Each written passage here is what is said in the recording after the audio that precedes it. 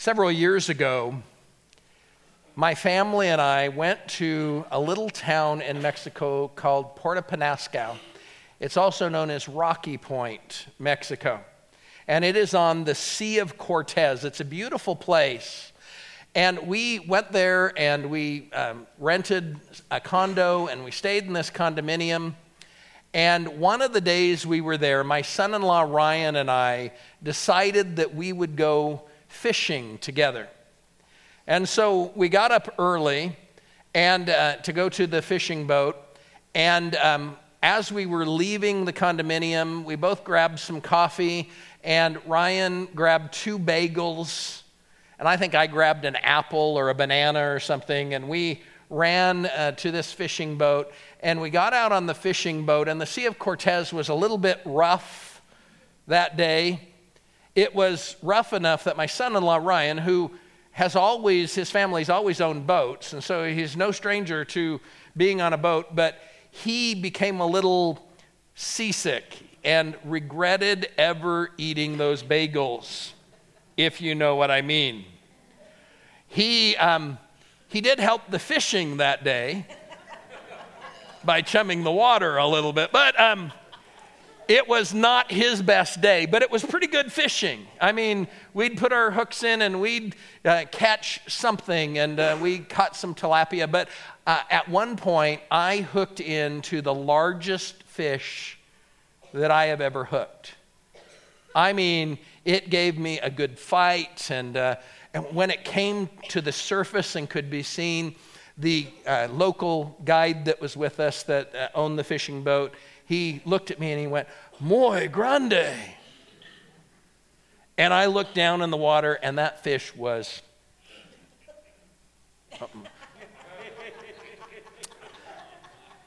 You can't lie when you're standing on a stage preaching, but it was big. It was really, really big. And I'm fighting to get it in, and when it got just out of the water, it slapped against the side of the boat. And it was the biggest fish I almost caught. I mean, it was big. And I almost brought it into the boat. Almost is kind of a sad word sometimes, isn't it? I mean, almost can be a sad word. Max Lucado writes, "Almost runs herd with nearly, next time, if only, and just about." It's a word that smacks of missed opportunities, aborted efforts, and fumbled chances. It's honorable mention, on the bench, runner-up, and burnt cookies. Almost, that one that got away. The sale that nearly closed. The gamble that almost paid off. Almost. How many people do you know whose claim to fame is an almost? Did I ever tell you about the time I was almost selected Employee of the Year? They say he almost made the big leagues. You see, as long as there have been people, there have been almosts. People who almost won the battle, who almost climbed the mountain, who almost found the treasure. Today, I want to tell you a story about one of the saddest almosts in the Bible. One of the saddest almosts in the Bible. To give you a little background, the man we know as Paul in the Bible was a great man.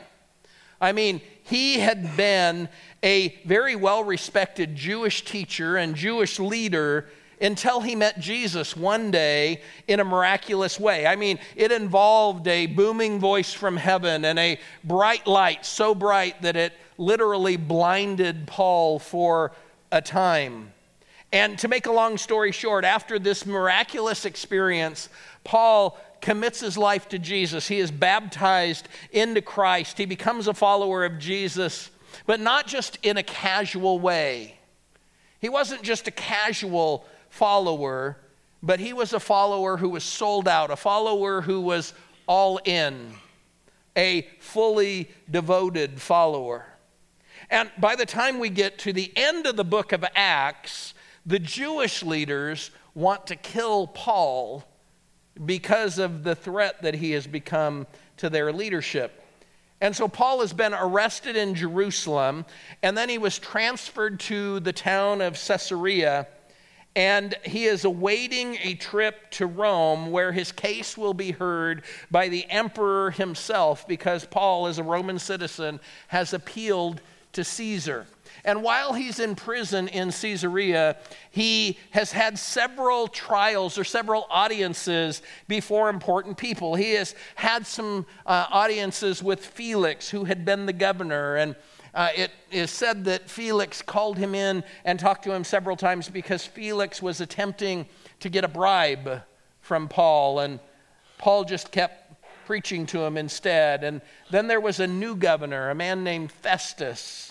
And Paul has had an audience with him too and explained his case. And then King Agrippa II comes to town with his sister Bernice, and Festus consults with Agrippa about an unusual prisoner who's left over from the days of Felix, this Paul.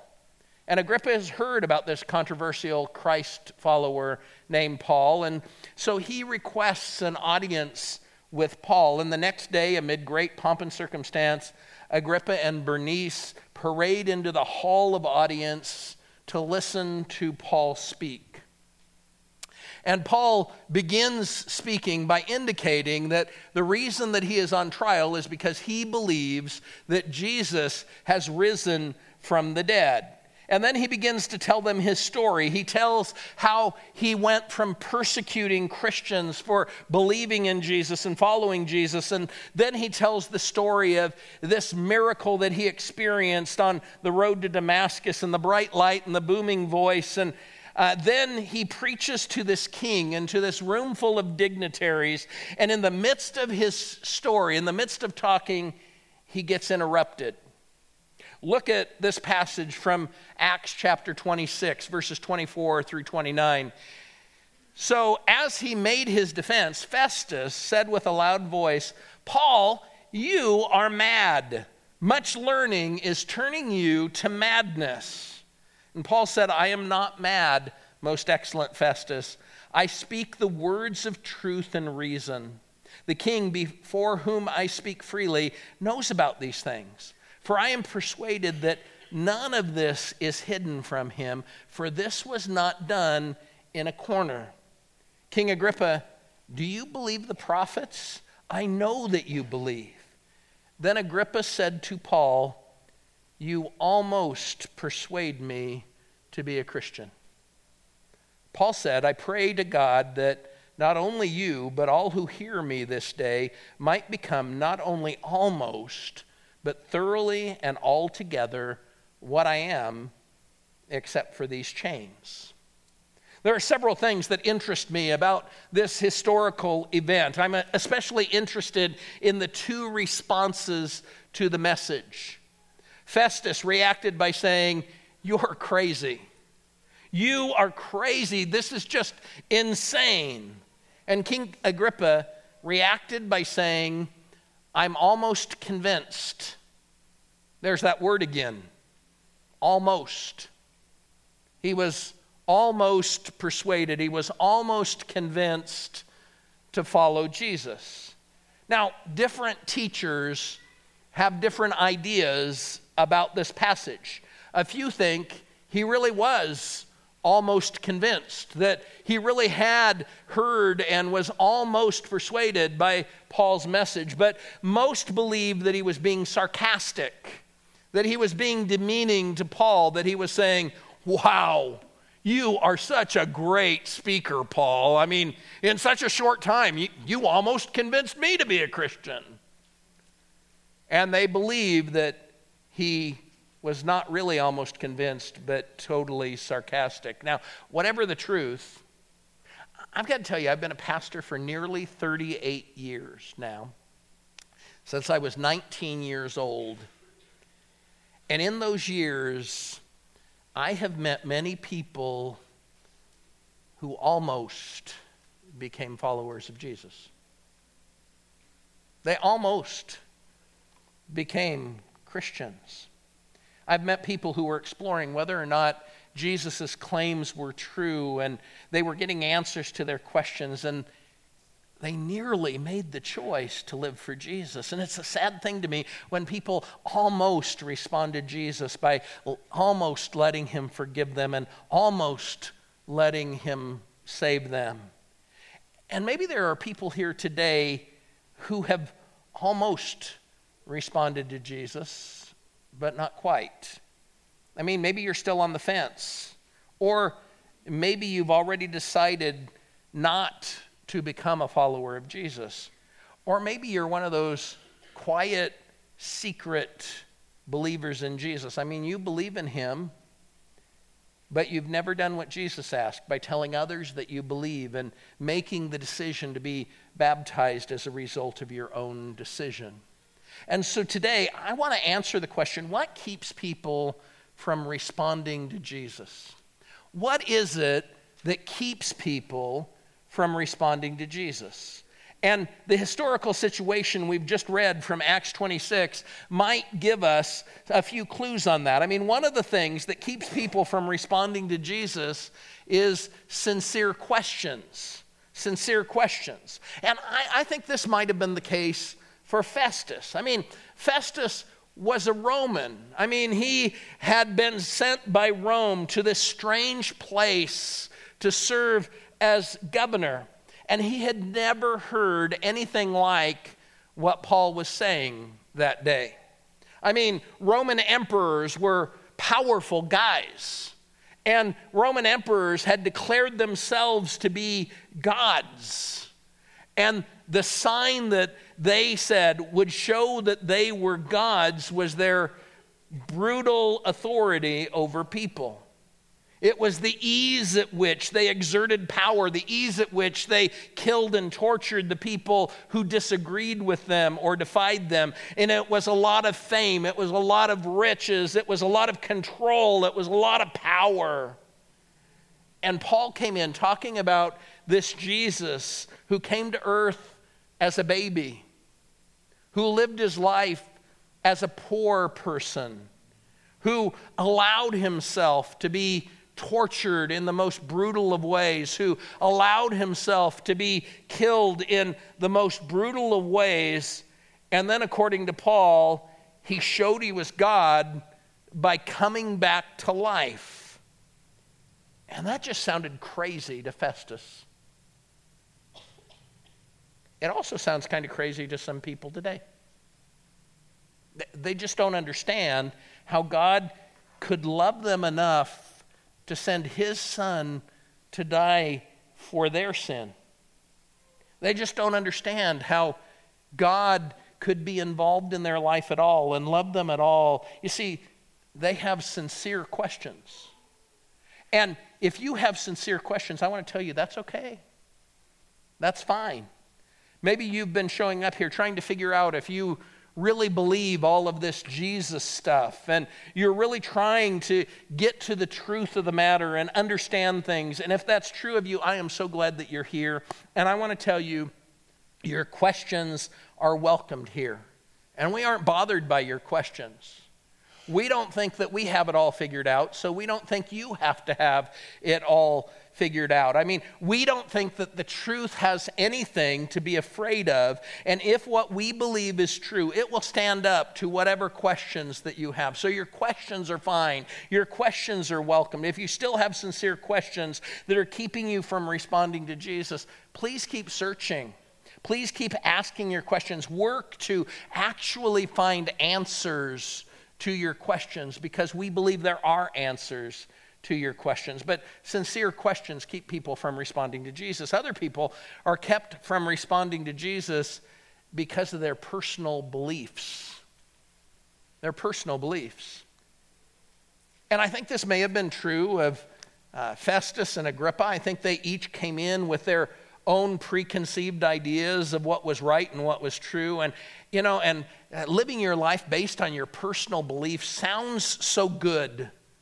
It sounds so right, and it's a real problem in our day. You see, we have fallen into the trap that says each person gets to decide what they believe, and then our emphasis on tolerance seems to require us to say that whatever you believe is as good and as true and as valid as what I believe. That everyone's beliefs are equally good because, after all, they sincerely believe that. And can I just gently say, that's simply not true. That's simply not the truth. I mean, if I believe I'm saved by standing in the middle of the parkway and screaming at the top of my lungs, I'm a poached egg, I'm going to get laughed at. I'm going to get ridiculed. I'll probably make the nightly news, and I'll probably get killed by a semi. And I might be sincere about what I believe, but if I'm sincerely wrong, it won't end up rescuing me from my hopelessness and my sin. It just won't. And salvation, eternal life, and forgiveness is possible for each person on earth, but it has to be based on the truth. And it can't be based on our spiritual assumptions or what our grandma always said or how holy our mama used to be. It's got to be based on truth. And the truth is, Jesus is the only path to forgiveness and eternal life and salvation. And that's what Jesus himself said. In fact, we just sang it. He said, I am the way, the truth, and the life. And then Jesus followed up by saying this, no one gets to the Father except through me. No one gets to heaven except through Jesus. And that's what Jesus said. So hear me clearly. It really doesn't work to say, I'm going to be spiritual based on what I think and how I feel and what I believe to be true. And I believe that Jesus was a good man and he was a great teacher, but I also think that there are many paths to God, that all roads lead to heaven. It doesn't work to say that. And here's why. You can't have it both ways. You see, either I think that Jesus was a good man and a great teacher, and that what he says is the truth, and that I have to live my life based on what he said, or I don't think what Jesus said was true. I think he's a liar when he said that he's the only way to get to God. And if I believe that, if I don't think what he said is true, then he's not a good man and he's not a great leader. You can't have it both ways. And some people don't respond to Jesus because they let their own ideas, their own personal beliefs keep them from following Jesus. And what keeps others from responding to Jesus is their family history. Their family history. They might believe in Jesus, but they know that their family wouldn't approve. And that keeps them from responding to Jesus. And this might have been a factor for King Agrippa. It might have been a factor for King Agrippa. His full title, according to history, was King Herod Agrippa II. Now, when you read the New Testament, you will come across the name King Herod many times, but it won't be this same king that we're talking about here. There was a whole family of these kings. This man is the very last in the Herodian line of kings. It was this man's great-grandfather, Herod the Great, who was king when Jesus was born in Bethlehem. And he was the one that talked to the wise men from the east. And he was the one that killed the baby boys in Bethlehem. It was this man's uncle, Herod Antipas, who beheaded John the Baptist because John the Baptist was calling him out on his sin. It was this man's father, Herod Agrippa I, who put to death the apostle James and would have executed Peter too, but the Lord sent an angel to rescue Peter, and so Herod Agrippa I failed to kill Peter. So look at the history, the family history this man has with Jesus and his followers. I mean, his grandfather his uncle and his father were the Herods who had been opposing the message of Jesus for years and years and years. And all of the previous kings in his family had died or been disgraced shortly after their encounter with Jesus or Jesus' followers. Now, this is important because it tells us something about the possible mental state that Agrippa was in as he heard this message from Paul. Agrippa had many things on his mind as he listened to Paul. Somehow, the destiny of his family had been mixed up with the faith of Jesus, and his family had opposed the gospel and had all died or been disgraced because of it. So, what keeps you from responding to Jesus?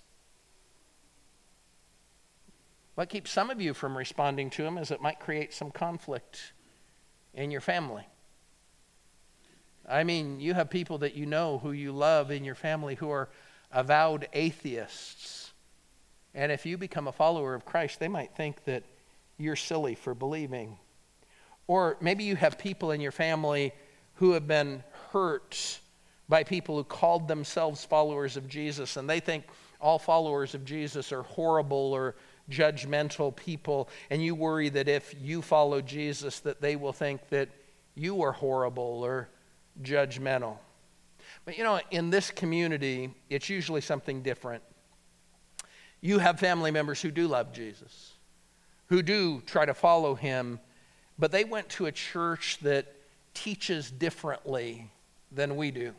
I mean, often the issue seems to be baptism. I mean, they took you to a church when you were a baby and they had you baptized, and they're fine with you attending church here, and they're even happy about it.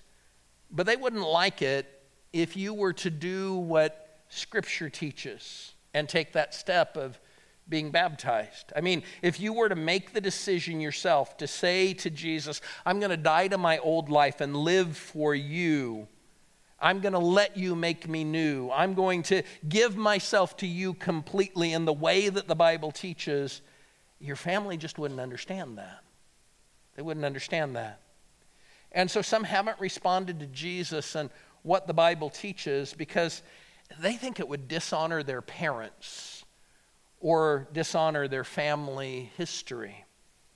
Can I just say, as a parent, I hope my kids never avoid doing what God is clearly leading them to do because they think somehow it would upset me.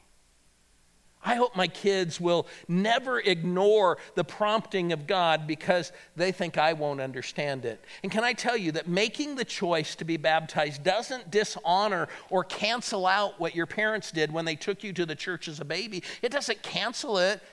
It completes it. It completes it. I mean, when your parents went to the church with you as a baby, what they were saying is that they wanted you to be okay with God. They wanted you to love Jesus. They wanted you to follow Jesus and live for him. And when you make the decision to be baptized by your own decision, you're saying, I want to be okay with God.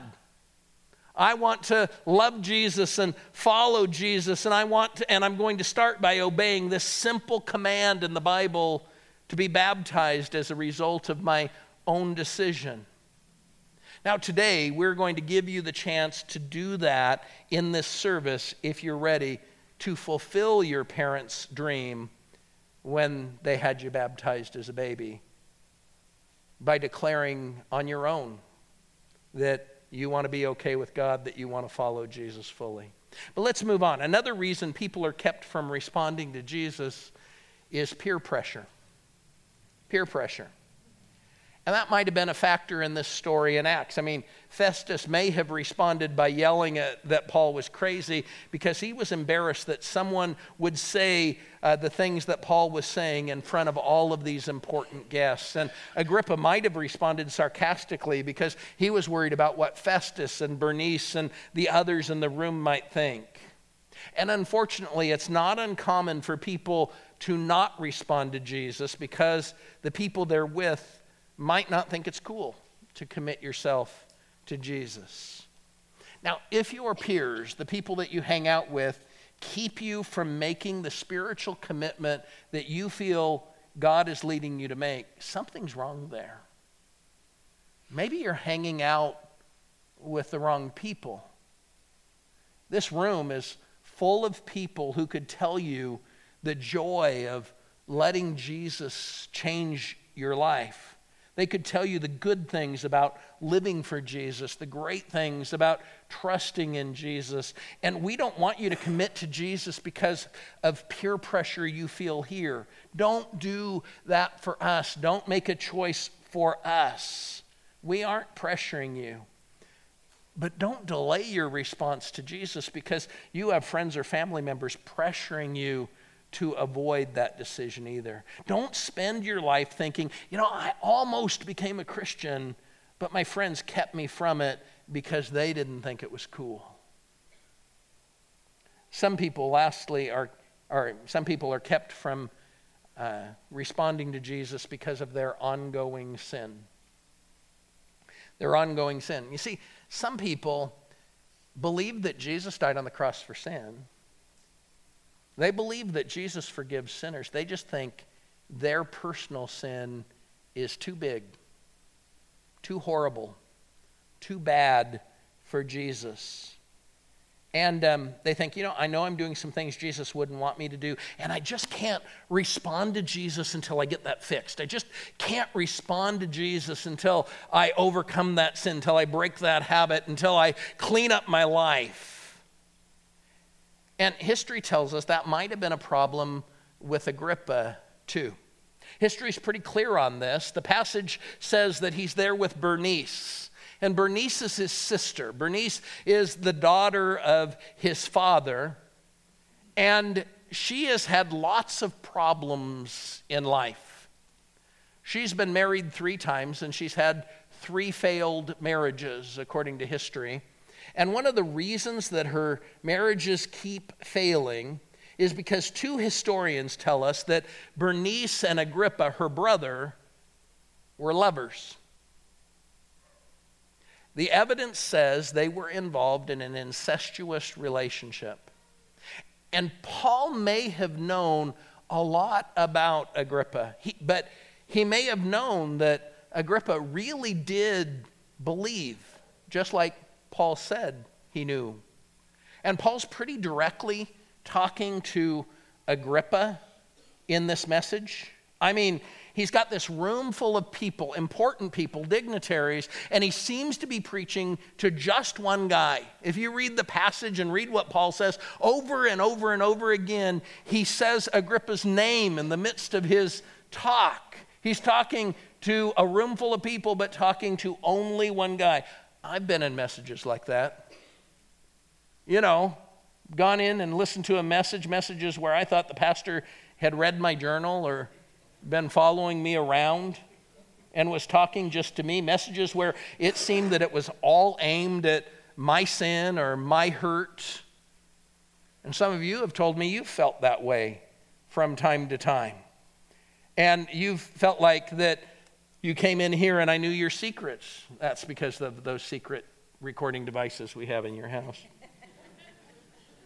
No, it isn't at all. You know what it is? Sometimes God works that way. That's exactly how God works.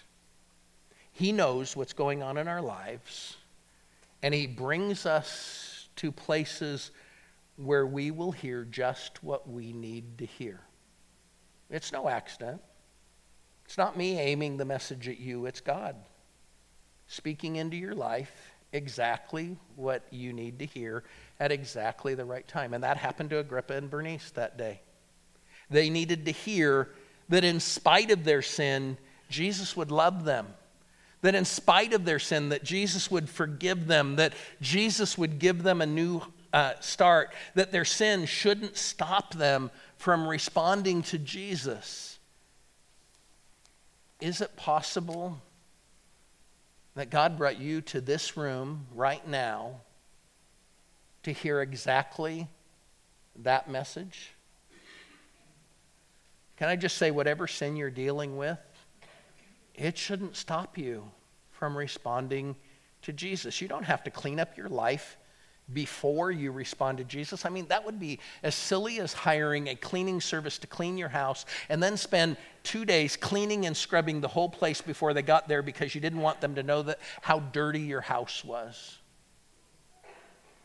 Can I just say, God already knows how dirty your life is? You might hide that from a lot of people, but you're not hiding it from Him. He already knows about all of your sin.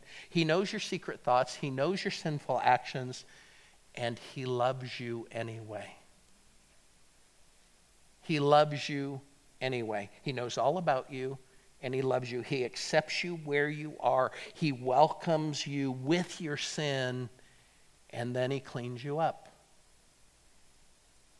That's what the baptistry says. That's what we declare in the baptistry. One of the pictures that baptism gives to us is the picture of a bath. As a matter of fact, at one point when Paul was telling his story to a different group of people, he tells about that miracle, that booming voice and that bright light, and then he tells of God sending someone to come and talk to him, and the person explains Jesus to him. And when the person's done telling him all about Jesus, the person says this, "Paul, what are you waiting for? Get up, be baptized, washing away your sin." Washing away your sin. And if you feel dirty today because of ongoing sin, you don't need to delay responding. You need a bath. You need a bath. You need to respond to God by being baptized so that Jesus can clean you up and wash your sins away. There's one more thing that keeps people from responding to Jesus, and that's procrastination. See, there are so many people who really intend to become followers of Jesus. I mean, they intend to commit their life to Jesus. They really do. They intend to be baptized into Christ. They really plan to do it, just not today. I mean, some are waiting until they get out of college or get married or till the kids get a little older. They're planning on doing it, just not today. And they think they have lots of time. And they might. But they might not. I mean, we've all had someone we know and love die suddenly and unexpectedly. We have all attended funerals for people who were too young to die, people who thought they had plenty of time. You see, you don't want to have your death come unexpectedly and stand before Jesus and say, "Jesus, I almost committed my life to you. I almost did it one time. I almost did what the Bible said. I was almost baptized one time." Why would you procrastinate such an important decision? Why was Agrippa only almost persuaded? Let me say again, I think God was at work in this man's life. It wasn't just the preaching. If Paul was right, I think Agrippa believed the scriptures. He believed in what Paul was saying. He was moved to the point of almost. Now, why only almost? It could have been one of the reasons that we've talked about. It might have been his personal beliefs or family history, or was it maybe the fear of what people might say, or was it because he loved his sin so much he wasn't prepared to give up his relationship with Bernice? We'll never know what it was. However, this we do know for certain: almost isn't enough. Not for King Agrippa, not for you, and not for me. Write this down. To almost respond to Jesus is to be almost saved. And to be almost saved is to be altogether lost. Almost is lost. How many of us are almost persuaded? I mean, some of you have heard this message so many times. And there's nothing in the teaching of Jesus that you disagree with. I mean, you're not like Festus, dismissing the whole thing as a load of trash. You wouldn't come back week after week if that was the case. I mean, maybe you've come to the point of almost believing before. My friends, let me tell you this. To be almost Christian is to be in the most ridiculous position for a human being to be in. I mean, in fact, I would argue that Festus's reaction is more sensible, more logical than Agrippa's reaction. I mean, it's more logical to dismiss the message as crazy and insane than to believe it all and still not be a follower of Christ. Because almost convinced is just not enough. It's just not enough. My prayer for you today is the same prayer that Paul had in verse 29. He said, I pray to God that not only you, but all who hear me this day might become not only almost, but thoroughly and altogether what I am. He wanted them to be fully convinced. He wanted them to be fully committed, fully devoted to following Jesus. He wanted them to be altogether saved by Jesus. And that's what I want for you today. I want you to respond to Jesus, to make a commitment to Jesus. Some of you need to make a commitment by setting an appointment to getting your sincere questions answered. Don't carry the same sincere questions for year after year after year. You need to make an appointment and get your questions answered. Some of you who are already followers of Christ need to recommit yourself to living for Him and being fully devoted to Him. But some of you today need to make the commitment to follow Him fully. Today is the day that you need to be baptized to Jesus, baptized into Jesus, and we're ready to do that today. We are ready to baptize you into Christ. And maybe you're thinking, you know what? I didn't bring clothes that can get wet, and I didn't bring a towel. We're ready for you. We have clothes and we have towels, and maybe you want your family to see it and they're not here today. We're going to record it, and we're going to give you a copy of the recording so that you can have a party and you can play it over and over and over again for your family. They can memorize the splash. And there's water in the baptistry, and hopefully it's warmer than it was last night and earlier today. But today is the right day. Don't almost do this. Do it. Do it. When we sing the next song, all you have to do is walk to the hallway and say to the leaders that are there that you're ready to be baptized and you're ready to make another commitment. And I personally will meet you in the baptistry. I'll be glad to baptize you into Christ. You see, if you're going to leave here today, if you're going to walk out of here saying the right almost. Here's the right almost. Walk out of here saying, I almost talked myself out of doing it. I almost missed the chance. I almost ignored God's prompting, but I didn't. I almost didn't respond to Jesus, but I'm so glad that I did. Say the right almost today. Let me pray for you, and then I'll turn you over to Pastor Bill.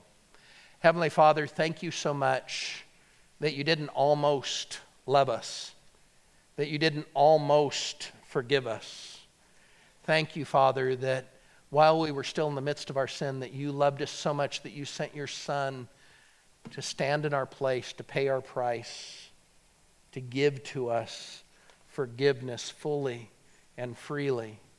Thank you, Father, that when we respond to you, we can be altogether saved.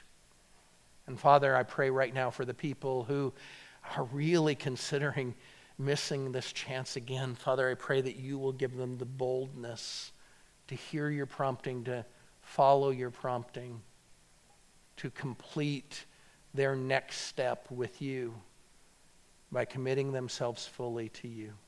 Father, I thank you for your love for us. I thank you for the fact that you bring us to places where we will hear just what we need to hear. Now, Father, I pray that each one of us might not just hear what you have to say, but we might do what you're leading us to do. And we pray all of this in the name of Jesus. Amen.